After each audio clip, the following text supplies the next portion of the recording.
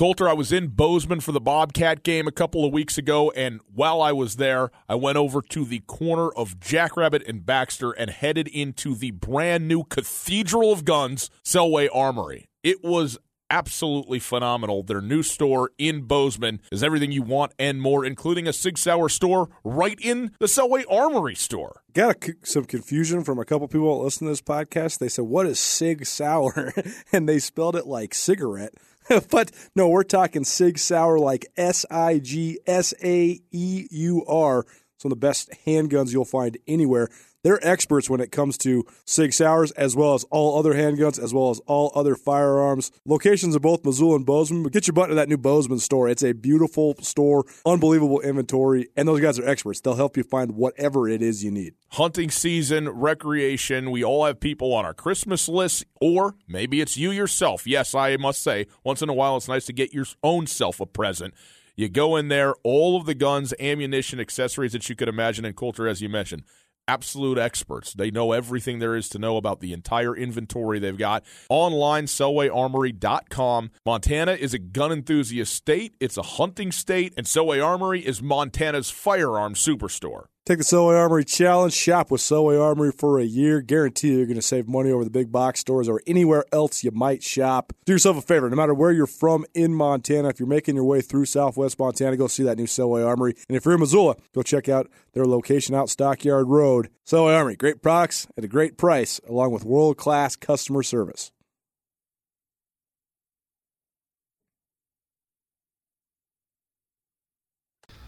Okay, so a couple quick comments on the Southern Utah game. Obviously, probably didn't really see that coming, especially the way Southern Utah was playing coming into that game. They'd really played well against Weber State. It was a 7-7 game going into the fourth quarter there in Ogden.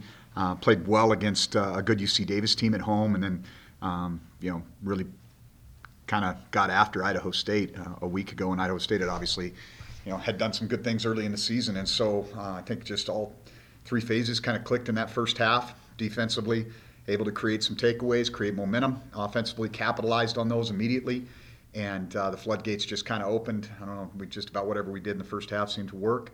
And it's easy to call games like that. And so, proud of the way our guys responded from a couple of weeks of tough losses and kind of get back to it was good to get back home to Bobcat Stadium.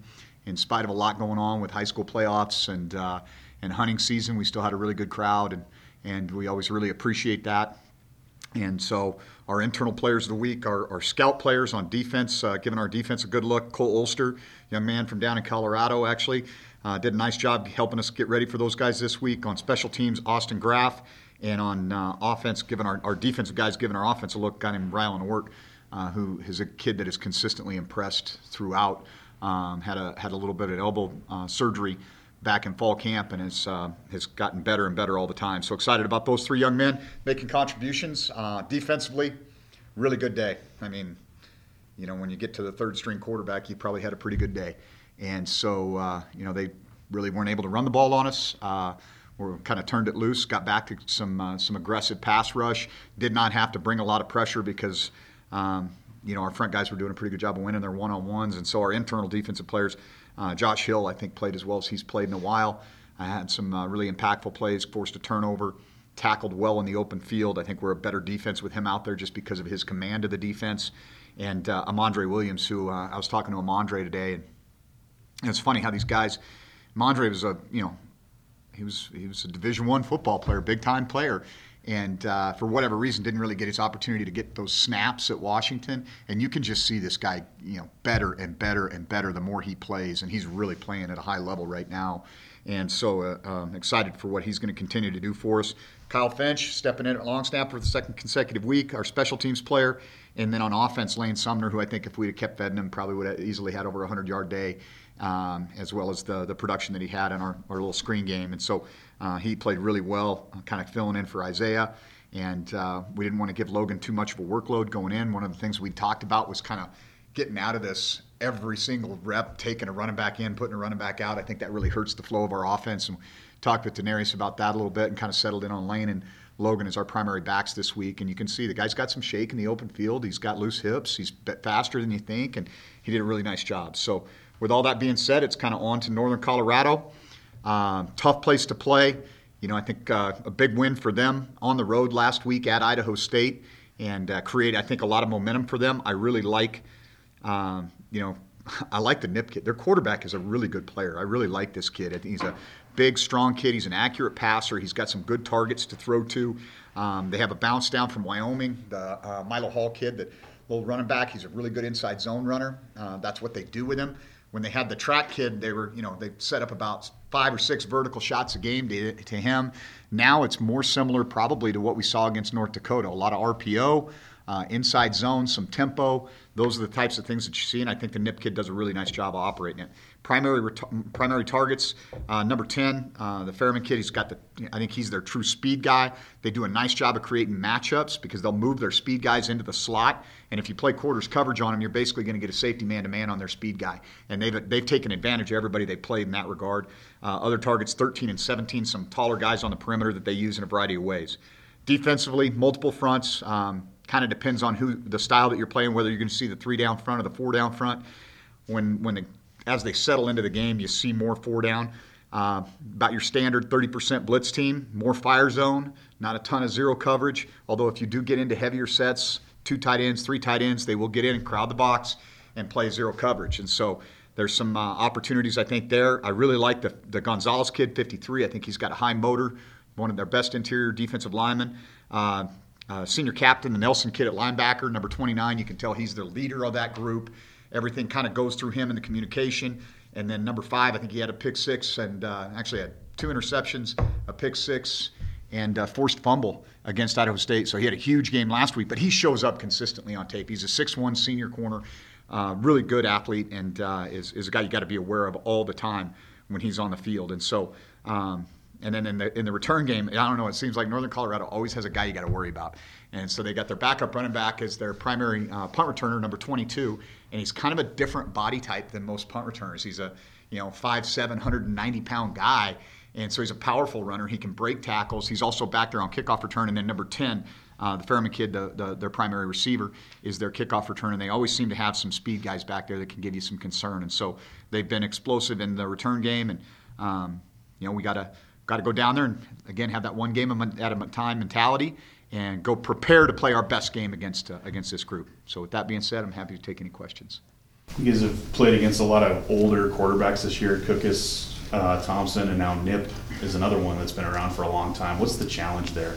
They see the field so well. I mean, you can see he's got such a comfort level with what he's doing.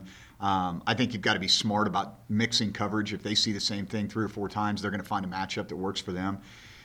Whereas with a younger quarterback, you can probably show him the same thing 3 or 4 times and get away with it. But he goes through his reads and his progression, but he's decisive too, and he's not afraid to run. He's had an injury history, but that doesn't seem to deter him from pulling the ball down and going. And he's definitely been an issue for people in that regard too. I mean, I think he does compare favorably. He's a bigger guy, I think, than the Thompson kid, but I think he's a similar player. Pro Football Focus has him as the #1 quarterback in the Big Sky Conference as far as a pro prospect. Do you see that in his talent? He's definitely got prototypical size and arm strength. I mean, I don't think there's any doubt about that. I mean, you can, obviously the one of the things that they're going to look at is win-loss record. I don't think that's all on him. I think this guy operates the system very well, and he's a talented guy. I mean, I like the kid. I mean, he's like I said, he kind of reminds me of the Thompson kid, only bigger, maybe a bigger arm too. Not quite as good a runner, but is capable. In a game like Southern Utah, where you guys are up 21-0, they've only run 7 plays. Yeah. Obviously, that's a huge advantage for you guys. But when you're looking back on the game, does it take away from some of the evaluations that you guys operated and managed the game differently? You get to the second half and you're kind of like, we got a lot of stuff we can do here that is going to be good, but we don't really need to use it. Right. And not only that, but we don't really need to see this guy out there anymore. We don't need to see this guy out there anymore. And so I think you just got to be smart. And the other thing is, I mean, you do this long enough, you get on both sides of those deals. And, I think DeMario's a good football coach, and I think those kids had a tough day at the office. And there was no reason to prolong it. I mean, everybody's like, why'd you go for it on 4th down? Because the clock stayed running, that's why. And I was sick and tired of media timeouts, so we can keep them off the field. But, I think that's just, like this league is nuts, right? I mean, they do what they did to Idaho State a week ago, and you're like, oh my gosh, what do we got coming in here? Steamroller, they're getting their kind of finding their groove and getting their momentum. And for whatever reason, that just the ball bounced our way early and got rolling, and that was kind of it. And so, what do you think it'll take for Tucker to keep up that production that he had? Yeah, I mean, he and I had a meeting this morning, and Casey and Ruben as well, and we just kind of went through the game about 12, 15 plays, and I'm just like, hey, this is awesome. This is what I'm talking about here, okay? Looking off the safety, pulling him to the left, throwing the ball to Jaden to the right here. This is what we need you to do. Great job up and down throwing the mojo that we hit Derek Snell on to get some momentum going on a drive. And then I'm like, no, what the heck is this? And so we still have those moments where, hey, this is a really simple, easy read and throw, and we're just not operating it the way we need to. I mean, you want to talk about hitting on all cylinders. Let's remove those 5 to 7 plays a game from his game where it's like, a bad throw to an open receiver, the wrong read, not baiting the guy quite enough on a screen or something like that. There's still a lot of nuances, and it's not just a quarterback position, but that's one of the things I talked about with our team yesterday. Is at this point in the season, nobody stays the same. Nobody. You're going to either get worse or you're going to get better. And the teams that make a playoff run and do well in November are the teams that get better. And it starts with you as an individual, and then it bleeds into your unit, and then the team as a whole. And so there's tons of room for improvement. And it's kind of crazy because, man, he does some really good things. There's some times you're like, man, that's a really good football play. That's outstanding. And then there's some times where you kind of like, the head scratchers a little bit. And then you think back, and it's probably what his 12th game he's ever played in at college football. And maybe not even that. I'd have to do the math. But, it's not like this is a guy who we're talking about, a veteran quarterback that has played 6 years like the Nip kid or like Thompson or, these guys. And so I think that we want it right now, there's no doubt, and we've got to continue to see that improvement. But I think that he's operating within the offense better and better each week. You mentioned finding improvements. What do you think goes into kind of, you as a coach, it seems like, the team has found a rhythm in November. What do you think kind of goes into that from your perspective? I think it's a lot of things. I think it's a lot of things that staying focused on the process, not worrying about things you can't control. I mean, I would not have known, and I know it's going to sound ridiculous, I didn't know we were even ranked until Bill threw the scout or the stats on my desk. So I come in on Sunday morning, SUU versus number whatever, Montana. I just, I really do not listen to outside noise because you can't. I mean, you just cannot. I can't imagine what my life would be like, how miserable I would be, and conversely, how quickly you would lose track of reality and focus if you listen to the good things that are said about you on a good week and the bad things that are said about you on a bad week.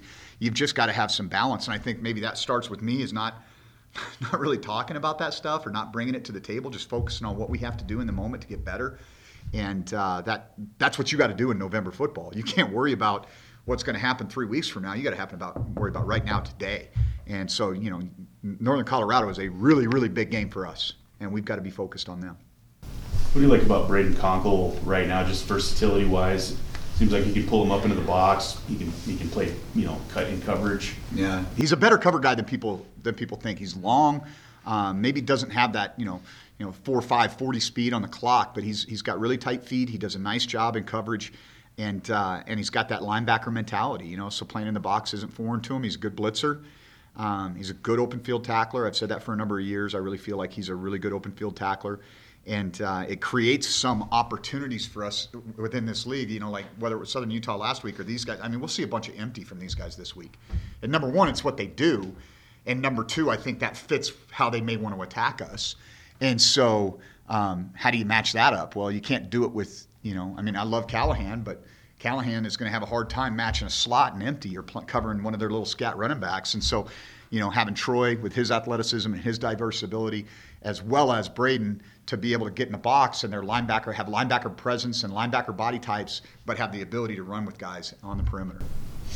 And then how would you describe Derek Marks' leadership style and maybe how that might help him after football? Yeah, well, he's a total lead by example guy. I mean, if there's anybody, I know a few years back we talked about this commitment continuum, and on one side is resistant, and on the other side is you're so committed that you're willing to cheat to win. Well, that's not a good thing either. So either level is not good. And when we talk about who the most committed guys in our program were, and just about everybody mentioned Derek's name, and I think he's been that guy for a long time. I mean, he's a great teammate. I mean, just a phenomenal person, but a great teammate. He really cares about the guys in that locker room, and he's a guy that can be there to lift guys up. But as far as a guy that goes out and practices the right way, he's one of the hardest workers we have in our program. When one of your best players is also your hardest workers, then that sets the stage for everybody else. And I think that's one of the reasons why that D-line room just kind of continues to produce, because the guys that have stepped into leadership roles, we lose 3 great players that were all seniors last year. Well, in steps, Derek, and it was awesome because Bryce is fine with Derek being the alpha. He's fine with Derek being kind of that guy because he's a good lieutenant. And then you got a guy like Jason Skrimpos who's come in and has stepped right into his role and has bought into that. And you got a Marcus Ferreter who's, again, a guy that's a great lieutenant, and it just works. And so I think that dynamic has been awesome. And I think a lot of it goes to the fact that Derek's such a humble guy and is such a team guy. He had that hip thing during fall camp for his freshman year, but he told me that he hasn't missed a practice since then. How rare is that? Yeah, for a defensive lineman, interior defensive lineman, it's pretty rare because those guys get beat up, day in and day. I mean, I kind of laugh because I think I said this story one time, but Kane, I get here and like my first 3 trips around, we go see Baloo Chapman at Bozeman High and he's on a scooter, and then we go see Derek over here in Belgrade and he's got his whole body in this hip cast looking thing, and then we go over to Huntley Project and Michael Jobman's in an arm deal. I'm like, what are we doing here, man? And 2 of the 3, obviously Baloo unfortunately wasn't able to continue playing, but still around the program and an awesome kid, and the other 2 guys have been major contributors for us. So, do you feel like you guys kind of have that confidence back following those 2 straight losses, and how important is that to kind of keep moving forward late into the season?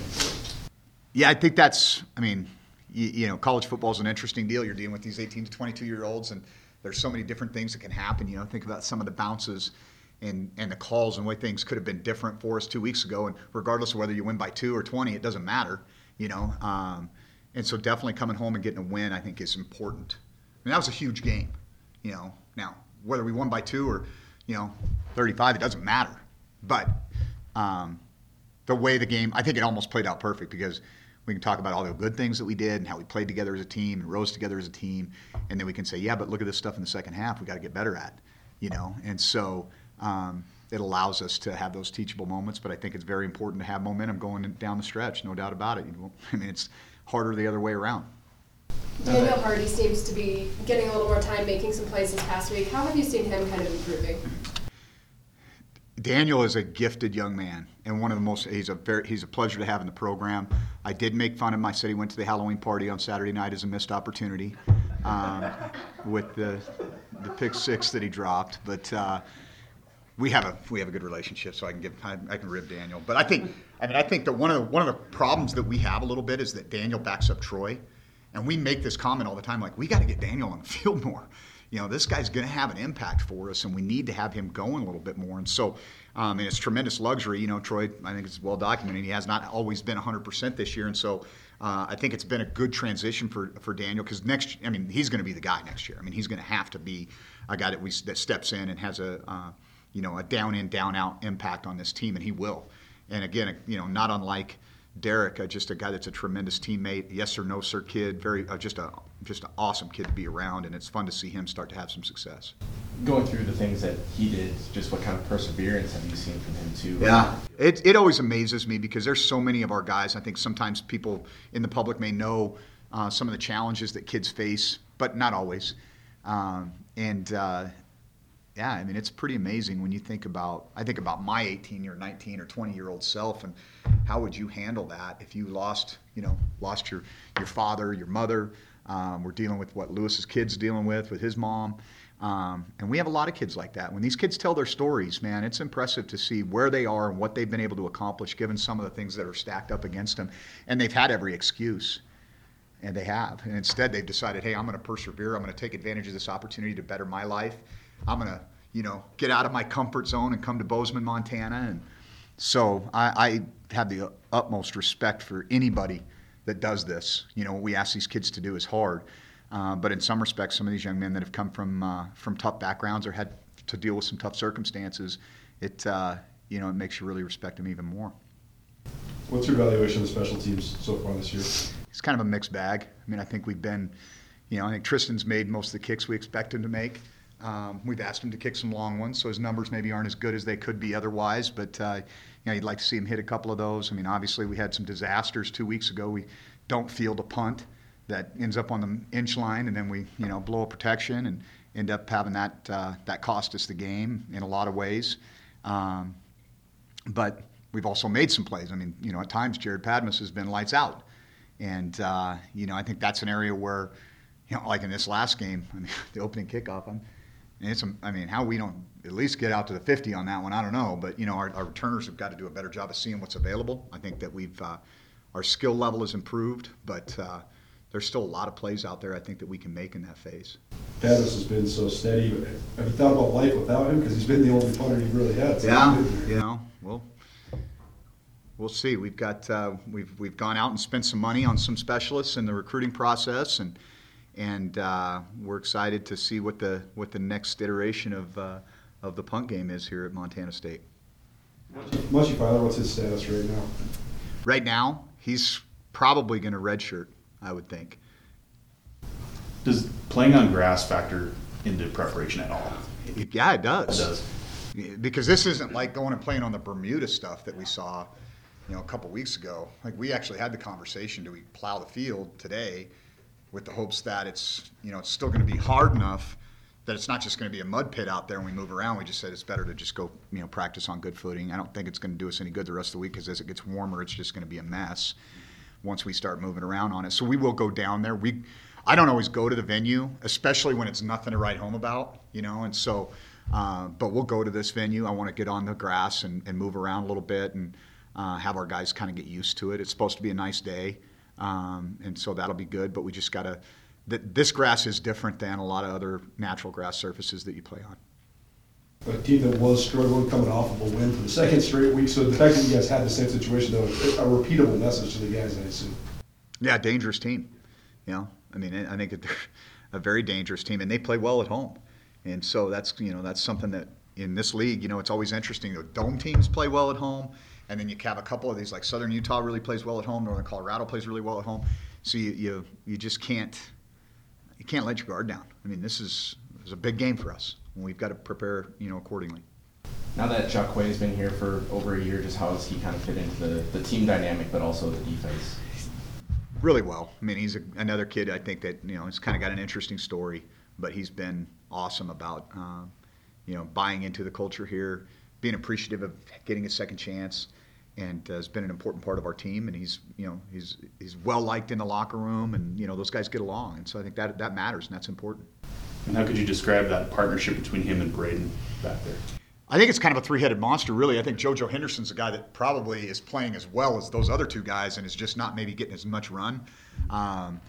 But those three guys have been really, really good for us. I mean, we're gonna have to hustle to get to replace the not just the production, but also the leadership and the experience level when you have three seniors that are playing the way those three are.